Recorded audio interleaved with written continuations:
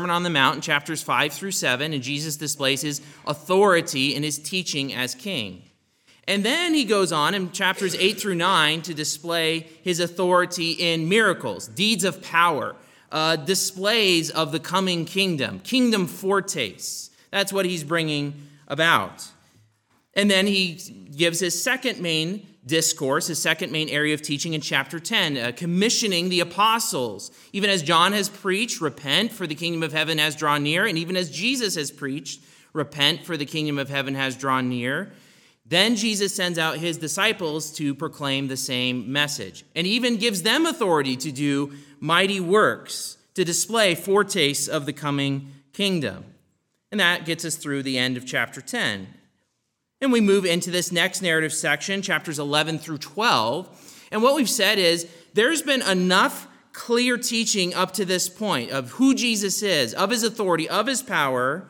The question is, how are people going to respond? How is this generation going to respond? And really what we find in Matthew 11 through 12 is a turning point, a hinge point in the book of Matthew. We've already started to see some rejection of Jesus by his generation, by the scribes and the Pharisees, but it gets amplified and reaches a pitched fever, at least in an initial way, in Matthew 11 through 12. And so that's what we see here. And the way it's introduced is it starts with these questions. We've been looking at these questions the last few weeks. The first question was by John the Baptist. Are you the coming one? Are you the Messiah? And Jesus says, because remember what John is expecting. Remember his message, repent, for the kingdom of heaven is at hand. It's drawn near. And with the kingdom drawing near, God's judgment is drawing near. The day of the Lord is drawing near. So you need to repent. And John is expecting judgment. And Jesus has spoken of judgment, but he hasn't enacted any judgment. And so John is confused. Are you the one who come? And what does Jesus do? He points to his deeds, his works, not only what he said, but also what he did. And effectively, he's saying, John, look at Isaiah. I'm matching the description. Keep trusting me. Keep trusting. And then last week, we entered this next section, or this last section in 7 through 15, where Jesus switches direction and he's talking to the crowds. Remember the crowds? They're kind of in neutral territory, so to speak. If we have the disciples as committed to following Jesus, they've repented and entrusted themselves to Christ. They've turned allegiance from sin and self, and they've entrusted themselves to Christ, and they're following Christ. And then the other end of the spectrum, you have maybe the scribes and Pharisees as the quintessential enemies and opposers to Jesus. Right in the middle, you've got the crowds. They're not committed, but they like coming to Jesus. They like seeing his deeds of power. They like hearing him. But where are they at? Are they going to follow Jesus? And so he speaks to them. He spoke to them last week, and he asked them a question, what did you go out into the wilderness to see? And he's getting them to think about John the Baptist. They went out into the wilderness to see John the Baptist, and he affirms, yeah, you guys went out to see a prophet, and that's true, but more. John was the figure in Malachi, the human messenger who prepares the way for the Lord, for the messenger of Yahweh, the angel of the Lord, who was going to start the second Exodus, drawing Israel back. And then that messenger of the Lord, who turns out to be Christ, is preparing the way for God himself to come in ultimate judgment. The messenger of Yahweh, the angel of the Lord, the messenger of the covenant, as Malachi talks about him, he is to refine Israel to prepare for God's judgment.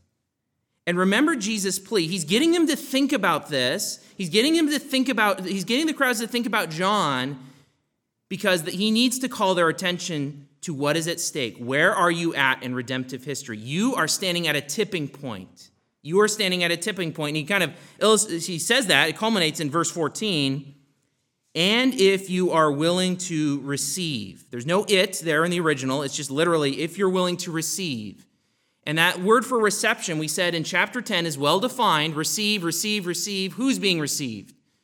Well, the messengers of the kingdom and the message of the kingdom. It's really a synonym for repentance. And so what he's saying to that generation, to those crowds, they're saying, if you're willing to receive the message, repent, for the kingdom of heaven has drawn near, then yes, John will be that Elijah character that Malachi described, and yes, the kingdom will come. But the big question is the generation, are the crowds going to receive? Are they going to repent? That is what is at stake. And we get the answer, the initial kind of answer, in the sections we see this morning. So the main idea for the text this morning that we're in is this: repent as those who have tasted the kingdom, lest you experience God's fiercest judgment. That's what Jesus is calling his generation to. That's what Matthew was calling his generation to. And that's what the scriptures are calling this generation to. Repent as those who have tasted the kingdom, lest you experience God's fiercest judgment. So let's pick up in verses 16 through 19. We're going to polish off. Remember, we said there was those three questions. Well, here's the third question that Jesus initially asks. Remember, the first question was, are you the coming one? John asked that through his disciples. Yes, Jesus is the coming one. What did you go out into the wilderness to see? You went out to see the Elijah-like character who is calling Israel to repentance, to prepare the way for the Lord, to prepare the way for the messenger of the covenant. And now here's the third question. What was Jesus and John's generation like? What was Jesus and John's generation like? Look at verse 16. But to what shall I compare this generation? Now, that language of this generation this is the first time it shows up in Matthew, and you're going to see it again and again as you walk through the rest of Matthew. It's going to become a key phrase. So this is the first time it gets used. He's talking about the generation of those who heard John's preaching, of those who were hearing Jesus preaching, of those who are seeing his miracles. To what shall I compare this generation? It is like children sitting in the marketplaces and calling to others. Literally, that you might have in your script, your Bible, it says playmates. Well, literally, it just says other ones. And so what we need to understand, Jesus is drawing a metaphor here. He's drawing a picture. And so we need to understand that picture to understand how is he comparing that with his generation. So the generation is like children sitting in marketplaces calling to others. What's being called? So these are the children calling. We played the flute for you, and you did not dance. We sang a dirge, and you did not mourn. Now let's understand the picture before we talk about how Jesus is relating it to his generation. So here's the picture. The marketplace. Actually, multiple marketplaces are mentioned. So you picture the marketplace. And the marketplace in Jesus' day, that's where you go to conduct business, right? You buy and you sell. Maybe other legal transactions are happening in the marketplace. So serious business by adults is happening in the marketplace. But then he's got this picture of children, going in and out of the marketplace, playing around. And what are they doing? They're playing at games. And what's happening, it seems like the picture is they're sitting in the midst of all this kind of adult business going on. And they're sitting and saying, hey, we're playing, maybe they have a play flute of some kind. And like, hey, we're playing a flute. Hey, but you're not dancing. Why aren't you not dancing? We're playing the flute for you. Why aren't you dropping everything and listening to our tune and playing along with us? Why aren't you playing along with us? Or the other side of it, we sang a dirge. So they're playing at a funeral. Playing a flute, we're probably playing at a wedding ceremony. Playing a dirge, they're probably playing at a funeral ceremony, and they're saying, you didn't mourn. We're in the marketplaces. Everyone who's hearing them, hey, we're playing with a dirge. We're playing funeral. Why don't you join us in playing funeral with us? And that's the picture. So it's not just that they're calling to other children. They're calling to everyone in the marketplace, and they're saying, hey, why don't you just drop everything that you're doing? Why don't you drop your business and listen to our tune? Now, if you think about that, that's a silly picture, right? If the adults are, it's not that they don't want to play with kids, obviously, but they're going about their business, their daily business, they're making transactions, they're doing this sort of thing. That's silly for them to drop everything and listen to the kids and play along with them, isn't it? And that's Jesus' point. Because see how he corresponds this to John and himself. Verse 18. For John came neither eating nor drinking. Now, you remember back in chapter 9, Jesus has a feast in with Matthew, the tax collector. Matthew, the tax collector, and a lot of his friends, they come over for dinner, a big old feast. And that's the backdrop, actually, probably of what Jesus is referring to here, both for him and John. But you remember in that scenario, some of John's disciples come up to Jesus' disciples and like, hey, why does your master not fast? But us and the Pharisees, us meaning the disciples of John, and the Pharisees, they fast. Why are we fasting? Why are we abstaining and you guys aren't?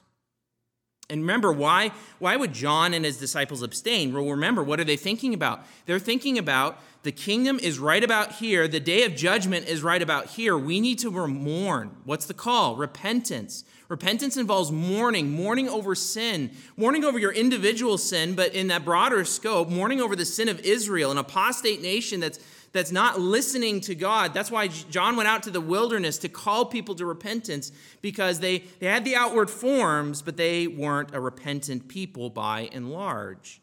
And so there's this mourning, there's this sobriety, because judgment is coming. And so, but notice what's going on here. So that's the mourning side, right? So that's the attitude of mourning, neither eating nor drinking. You're fasting, you're being abstaining. That's the attitude of mourning. But notice what the generation corresponding to the children say. He has a demon. What are they saying? He's aligned with Satan. John is out there proclaiming, repent, for the kingdom of heaven has drawn near. The axe is laid at the root of the trees. Everyone who does not bear fruit, therefore, will be cut down and thrown into the fire. And what is the generation, by and large, saying? Well, that's a mourning tune, but that's not what we want to hear. That guy's too sober. That guy's a downer, man. That guy's a downer. He's not. We need some more celebration. We need some more lightheartedness. We're playing a flute right now. And John's not corresponding to that. Something's wrong with that guy. In fact, he's insane. He's got a demon. He's aligned with Satan. And you can see the silliness and the capriciousness of that generation, and that's Jesus' point. And then we see how it corresponds with Jesus. The Son of Man, now remember the Son of Man language, we talked about that at length, that you can see through the Scriptures. The Son of Man is always portrayed as a weak character. So you can look in Ezekiel, you can look in even earlier on in the Scriptures, a weak human being, until you get to Daniel 7, in which case you have the Son of Man in Daniel 7, 13 through 14, who is exalted, but he also identifies with weak human beings. The ultimate king, the Davidic king, the Messiah. And Jesus, throughout, he's said this multiple times, he identifies himself as that Son of Man. He is that one. He is humble and identifying with humble human beings, and yet he is that one who will be exalted and sit before the Ancient of Days at the judgment, and who will execute judgment. But notice what he says. The Son of Man, referring to himself, came. And he came eating and drinking. And you remember that scene of him going over to Matthew, the tax collector's house, and he's eating with tax collectors and sinners, those who are the outcasts of society, those who are known as sinful, and Jesus is eating with them. And he's having this feast and this celebration. And it's not like and we said this when we were looking there, it's not like he's saying, oh yeah, your sin's okay. But those people recognize that Jesus is the great physician who's come to heal their sinfulness. And they receive his message, they repent, they entrust themselves to Christ, and they're healed and changed. And he says, remember what he says to those who are asking, why don't you fast? Well, you can't fast if the king is here. You can't fast while the bridegroom is here. I'm here. I'm the king. And those who are receiving the message, they're receiving this message of salvation. They're receiving God's favor. It's a time of celebration and joy because I'm here. But notice how the generation responds. And they say, look at him, a glutton and a drunkard, a friend of tax collectors and sinners. What are they saying? They're saying, you're too liberal. You're eating with the outcasts. You're eating with the sinful people. You shouldn't be doing that. You need a little more mourning, Jesus. You're playing a flute. We're playing a dirge. You're misaligned with what we think you ought to be doing. You're misaligned with what you think we ought to be doing. Again, it's the silliness, the capriciousness of Jesus and John's generation. They want to set the terms. They want to set the tune. And neither John nor Jesus matched that. And notice how Jesus ends this. And wisdom is justified by her deeds. Now, again, there's a picture here. There's a metaphor. So we need to understand the picture, and then we need to understand what Jesus is relating to with that picture. So let's go back to the marketplace with the children. They're playing at weddings and funerals, and they're playing these tunes, and they're expecting anyone in the marketplace to drop what they're doing and listen to their tune and play along with them. Well, in the analogy, John and Jesus are the adults conducting real business. They're conducting real business in the marketplace, in the nation. And what is the wise response when you hear children in a marketplace saying, drop everything and play our game? You don't drop everything and play their game. You don't listen to their tune. You go about your business. You go about the business of God. That's the wise response. The wise response was what John preached, repent for the kingdom of heaven has drawn near. The wise response from Jesus was repent for the kingdom of heaven has drawn near. And notice that language of deeds. Remember, we started this section with John asking, he heard about the deeds of the Christ. What were Jesus' deeds? Preaching that message of repentance and faith, and doing these miraculous deeds, doing these deeds of power, these foretastes of the kingdom. And even John, he didn't do miracles, but proclaiming and doing his deeds, baptizing, preparing the way, and proclaiming a message of repentance. And what does Jesus mean? Wisdom's justified. Well, people were listening to that message. Not the generation by and large, but there were people. There were people who repented, who entrusted themselves to Christ. There were people who were becoming disciples. There were people whose eyes were open to see that Jesus is the King. He is the Messiah. I will follow him.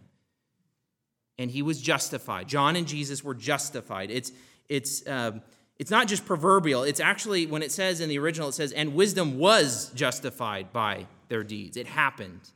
What John and Jesus were doing and proclaiming their message and not listening to the tune of their generation was wise. People were repenting. People were being changed. And it's the same for Matthew's generation. Remember, there's the original context of Jesus is saying this about his generation. Well, it's still that generation when Matthew comes along. But remember who he's talking to with this gospel. He's talking to Jewish Christians and those who have embraced the Messiah, but their Jewish friends and neighbors, they have not, by and large, embraced the Messiah. And that Jewish generation is saying, why would you believe that Jesus is the King? He's a crucified Messiah. Listen to our tune and come back to true Judaism. Come back to the true religion. That's the tune they're saying, because Jesus was obviously not the Messiah. He was cursed of God on the tree. That's Matthew's generation. And what's the wise response? What's Matthew's audience wise response? Don't listen to the tune.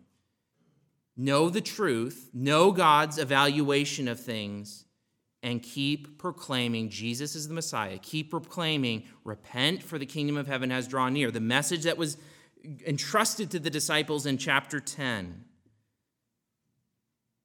And like the generation of John and Jesus, our generation is childish, capricious, and silly, with dire consequences. This generation says that mourning over sin is ridiculous. There's no such thing as sin. Conversion therapy is wrong. Any idea that, Jesus is a nice guy, he'll give you some nice tips to live life, but he's certainly not king. He certainly doesn't have any claim on your life. And the idea that he's going to come again and restore the world and reign over the whole world as a benevolent dictator, that's ridiculous. We like Jesus being nice, but we don't like Jesus being king. Sin is not to be mourned over, it's to be celebrated. Sin is not to be mourned over, it's to be celebrated. Aren't the voices loud and constant? In our culture, we hear it every day if you listen to any amount of news. And it becomes tempting to want to succumb to those voices, doesn't it? Because everyone's doing it. That's the message of our culture. Everyone is believing this. You guys are backwards. Get in line. Just listen to our tune. Just sing the song. And it becomes tempting to want to succumb to them and not follow Jesus as a disciple and as a kingdom citizen with kingdom righteousness. How are you going to survive? How are you going to survive that message of this generation? You'll survive the temptation to cave by reminding yourself of who Jesus is and his evaluation of this generation. How would Jesus evaluate this generation? Well, nicely enough, we have an example of that, of the Spirit of Jesus inspiring the Apostle Paul in Romans 1. You can turn there if you want, or you can just listen. But Romans 1:18.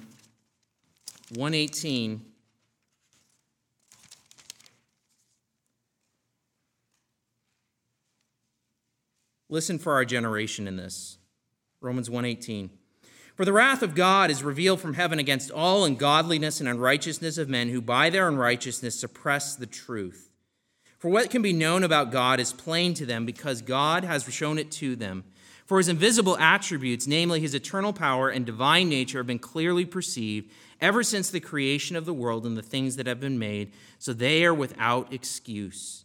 For although they knew God, they did not honor him as God or give thanks to him, but they became futile in their thinking, and their foolish hearts were darkened. Claiming to be wise, they became fools and exchanged the glory of the immortal God for images resembling mortal man and birds and animals and creeping things. Therefore, God gave them up in the lusts of their hearts to impurity, to the dishonoring of their bodies among themselves, because they exchanged the truth about God for a lie and worshipped and served the creature rather than the Creator, who is blessed forever. Amen. For this reason, God gave them up to dishonorable passions, for their women exchanged natural relations for those that are contrary to nature, and the men likewise gave up natural relations with women and were consumed with passion for one another, men committing shameless acts with men and receiving in themselves the due penalty for their error. Since they did not see fit to acknowledge God, God gave them up to a debased mind to do what ought not to be done. They were filled with all manner of unrighteousness, evil, covetousness, malice. They are full of envy, murder, strife, deceit, maliciousness. They are gossips, slanderers, haters of God, insolent, haughty, boastful, inventors of evil, disobedient to parents, foolish, faithless, heartless, rootless. Though they know God's decree that those who practice such things deserve to die, they not only do them, but give approval to those who practice them. There is no more fitting exposition of our generation. And what is God's evaluation? They are not only awaiting wrath, they are under wrath right now. What you see in our generation and our culture is not a generation culture awaiting wrath, as true as that is. It is currently under wrath. And how are you going to survive the temptation to cave to the message, to the narrative? Just listen to our tune. Just join us. It's okay. By remembering who is Jesus, who is God, and what is his evaluation of this generation. That's how you're going to survive. That's how you're going to do what John and Jesus did. They did not kowtow to their generation. They didn't listen to the tune. They did business for the king. They listened to what God would have them do, and they did it despite what the generation did, because it was the wise course. And wisdom, it may not seem like it at the time. It's like, this doesn't feel like wisdom. It feels like folly. It feels that way. And yet that's how God works. It looks foolish in the eyes of men, but is wise in the eyes of God. And you might be here, and really, what is our generation doing? Our generation is saying, it's trying to get the king of the universe to listen to my tune. I'm the king. The individual is king. And everyone deserves to bow down to me and my wants and my desires. And that's just stupid. You're talking about the king of the universe that designed you. But here's the thing. We all start there. We all start there. We all start with that desire to be king. That's what Adam and Eve did in the garden. That's what every single human being since then, except for Christ, has done, started, I want to be king, I want to control my destiny, I want to be the captain of my destiny, and I want God to follow my tune, and I want others to follow my tune and bow down and worship me. And the call for such an attitude is this: you need to repent of trying to get the king of the universe to follow your turn of life rather than submitting to him as king. If you repent and entrust yourself to Jesus, you will find your most joyful life in him and having him as your treasure. We are designed to worship. We are designed to be enthralled with who God is, to delight ourselves in his majesty and his kingship, and to follow him. And it's counterintuitive because we think, I'm giving up everything. But we are designed to be enthralled, to give up everything and to find our life and our meaning and our treasure and our satisfaction, our affections in Jesus as King. And so if you're here this morning trying to get the God of the universe to listen to your tune, you need to repent. You need to bow to the knee and you need to repent. So what was Jesus and John's generation like? It was like childish and capricious children trying to get John and Jesus and others to listen to their tune. And then Jesus transitions to this next section. It's very much tied with what he just said, but now he announces judgment in a firm way. And so we see that in verses 20 through 24. Woe to unrepentant tasters of the kingdom. Woe to unrepentant tasters of the kingdom. So Jesus was just speaking, and then Matthew jumps back in verse 20 as the narrator. So we jump back out to the narrator's voice in verse 20. Then he began to denounce the cities where most of his mighty works, the idea is deeds of power. The word just literally means powers, but the idea is deeds of power, miracles, where most of his deeds of power had been done because they did not repent. The idea of denounce, it's a reproach. Jesus is reproaching. Now, who is he speaking to? He's still speaking to the crowds, right? Those people in the neutral territory. He hasn't shifted from speaking to them. He's still speaking to them. He's still speaking to them. Why? And he's speaking to them, but he's denouncing. Maybe some of them come from these cities he's about to denounce. Probably they do. But why? Why is he doing this? Well, because, like Andre mentioned a couple weeks ago, the pronouncement of judgment by God is a mercy. It's a mercy because when judgment is announced to you, God is always saying, but you can repent. But you can repent and avoid God's judgment. But notice what he says here in verse 20. He began to, this is Matthew saying what Jesus is doing, he began to denounce the cities where the majority, so the majority of Jesus' miracles and what we've seen so far in Matthew, they have happened in the cities he's going to mention. Only a few cities. He's done many, many mighty works. Here, for Capernaum, you could look back at chapters 8 and 9, and you could see that a lot of what he did in Capernaum. And he did most of his mighty works, most of his deeds of power. He showed the foretastes of the kingdom, the teasers, the trailers of coming attractions of the kingdom to these cities, and he's denouncing them. Why?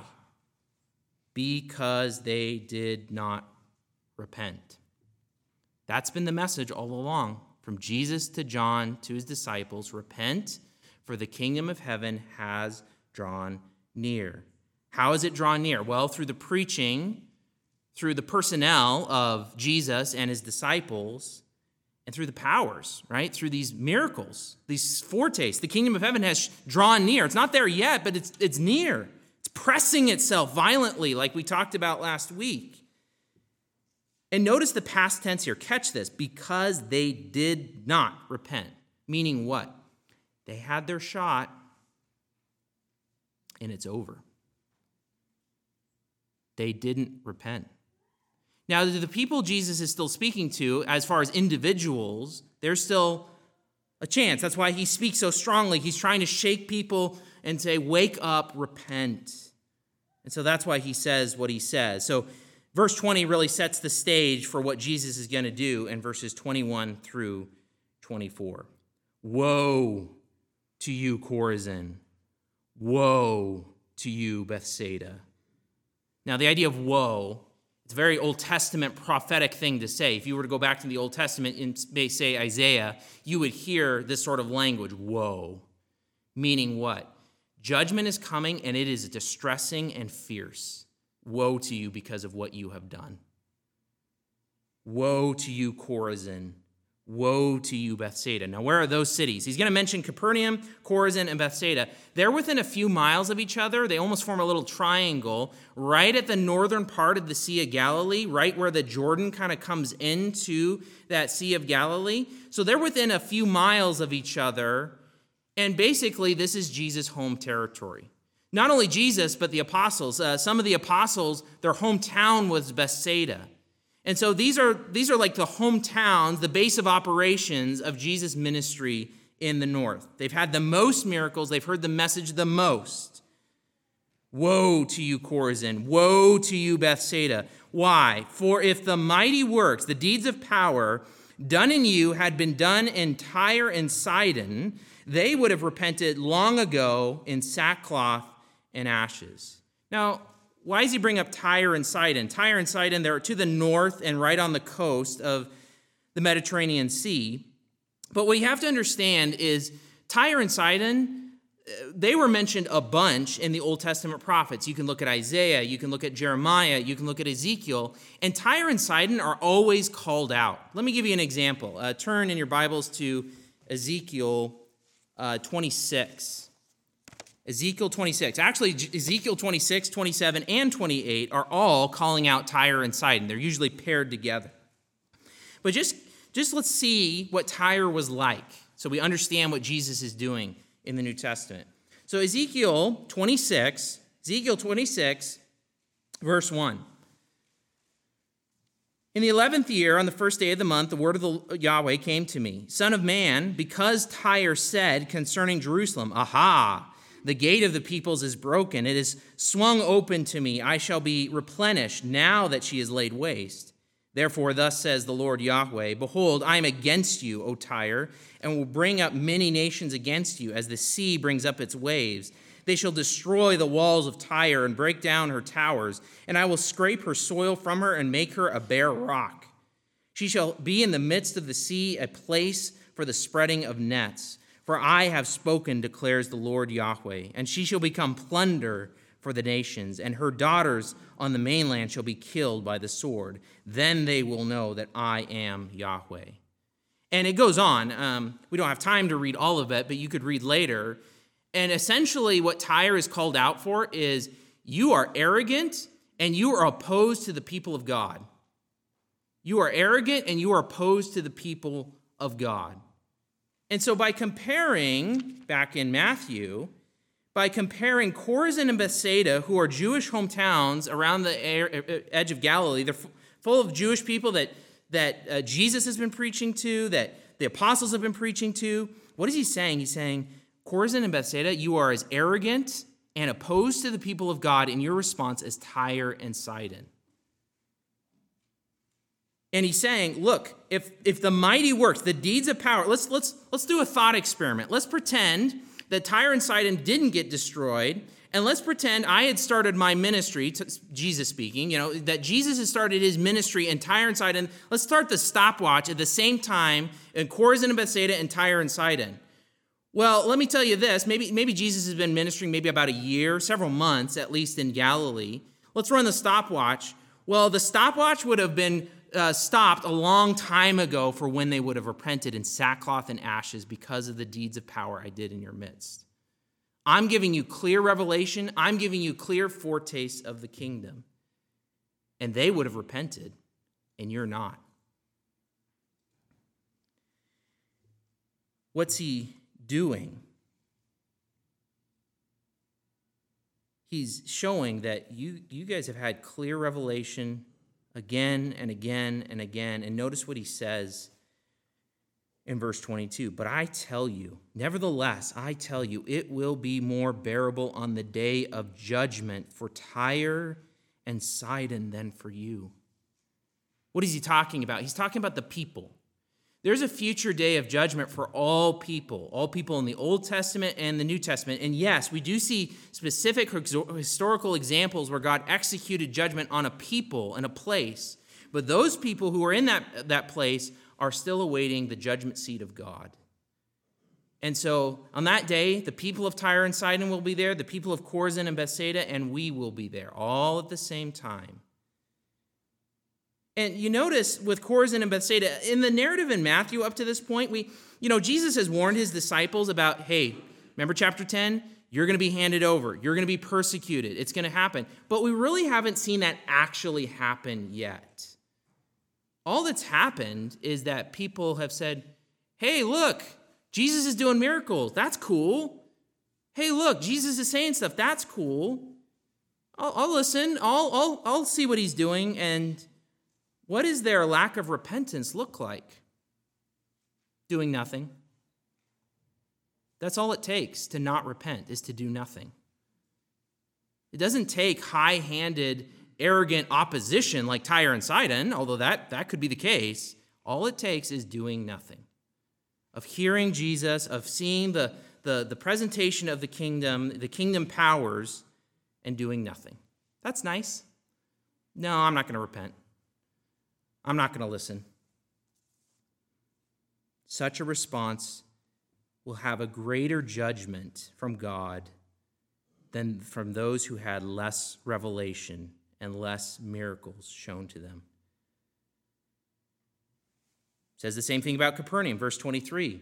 And you, Capernaum. Now remember Capernaum in chapter 4. In chapter 4, Jesus moved from Nazareth to Capernaum, and he basically adopted it as his hometown and his home base of operations for ministry in the northern part. And so Capernaum, again, if you were to look at chapters 8 and 9, he did a lot of his miracles, raising the dead, cleansing people, all those things he listed at the beginning of the chapter. He did them in Capernaum. You can look at it and count how many miracles. It's at least probably about a dozen that he's done in Capernaum.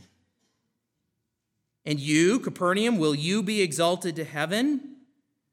You will be brought down to Hades. Now, actually, that is Old Testament prophetic language too. Turn to Isaiah 14.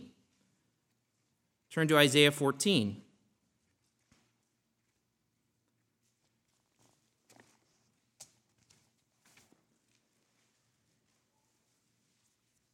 In Isaiah and Ezekiel and Jeremiah, you get these sections where God is, just like Jesus is doing, he's denouncing other nations. So Jesus is denouncing his own people, and that happens in the prophets too, but you get these snapshots of denouncing other nations. Well, here we get the people of Babylon, the people who are ultimately going to carry Israel into exile. This is about 100 years before that, but they're denounced. And here they're denounced in Isaiah 14. Isaiah 14:3, when Yahweh has given you rest from your pain and turmoil and the hard service with which you were made to serve, you will take up this taunt against the king of Babylon. So Israel is going to sing a taunt song against Babylon because of how they've oppressed them. And notice what they say. How the oppressor has ceased, the insolent fury ceased. Yahweh has broken the staff of the wicked, the scepter of rulers, that struck the peoples in wrath with unceasing blows, that ruled the nations in anger with unrelenting persecution. The whole earth is at rest and quiet. They break forth into singing. The cypresses rejoice at you, the cedars of Lebanon, saying, since you were laid low, no woodcutter comes up against us. Sheol, which is the equivalent of Hades in the Old Testament, beneath is stirred up to meet you when you come. It rouses the shades to greet you. All who were leaders of the earth, it raises from their thrones. All who were kings of the nations, all of them will answer and say to you, you too have become as weak as we. You have become like us. Your pomp is brought down to Sheol. The sound of your harps, maggots are laid as a bed beneath you, and worms are your covers. How you are fallen from heaven, O day star, son of dawn. How you are cut down to the ground, you who laid the nations low. You said in your heart, now listen to this, I will ascend to heaven above the stars of God. I will set my throne on high. I will sit on the mount of assembly in the far reaches of the north. I will ascend above the heights of the clouds. I will make myself like the Most High. But you are brought down to Sheol. You were brought down to Hades, to the far reaches of the pit. And it goes on. But what is Jesus saying back in Matthew 11?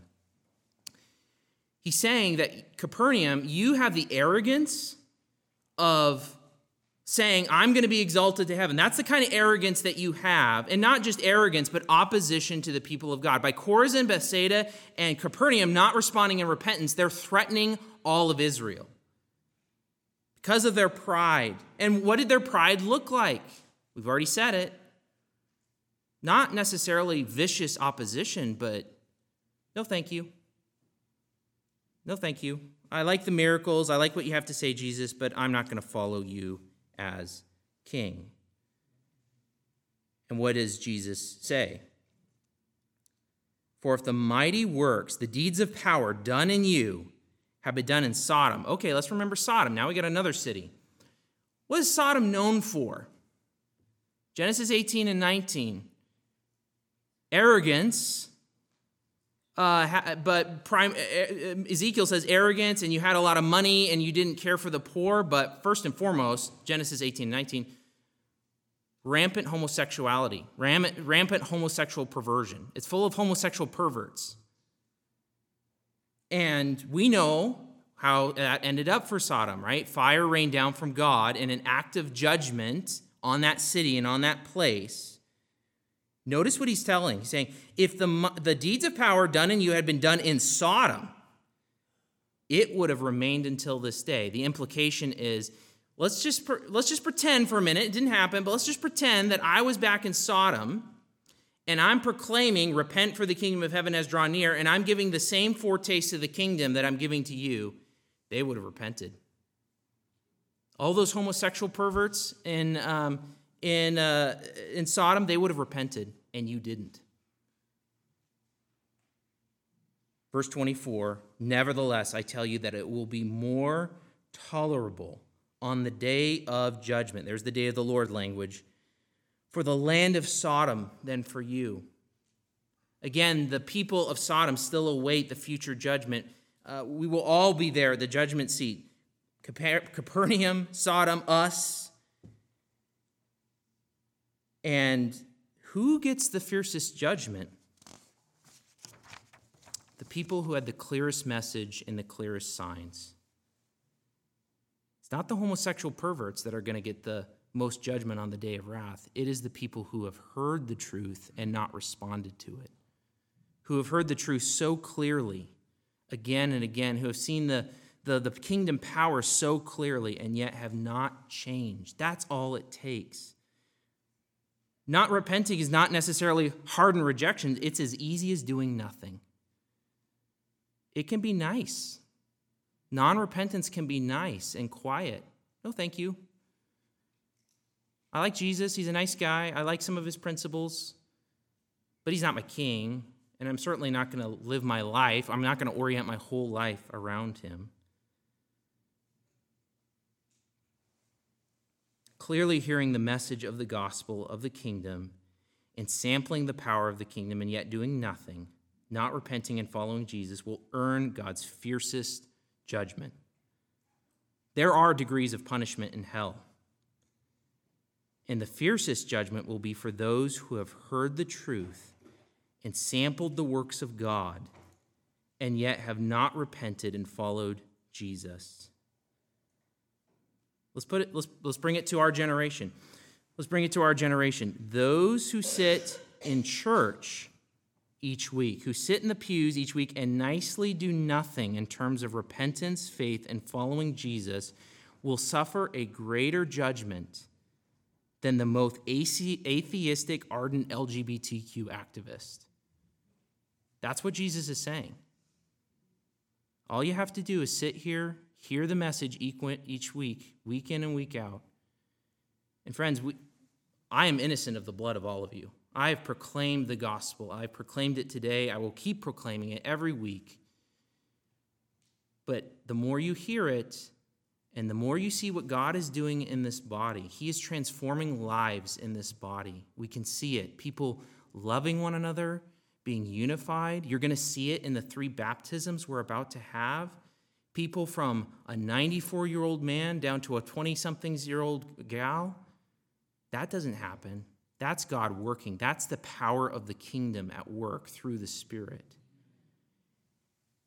And you sit here each week, I don't know your hearts, God knows your hearts. But if you're that person who sits here week in and week out, you're going deeper and deeper and deeper into judgment unless you repent. It's going to be worse than pick the person that you think is the grossest, nastiest sinner you can think of. It's going to be worse for you because you have clearer revelation. That's how God's judgment works. In this local church is a kingdom embassy. You hear the clear presentation of the gospel. You've seen the powers of the kingdom in terms of changed lives.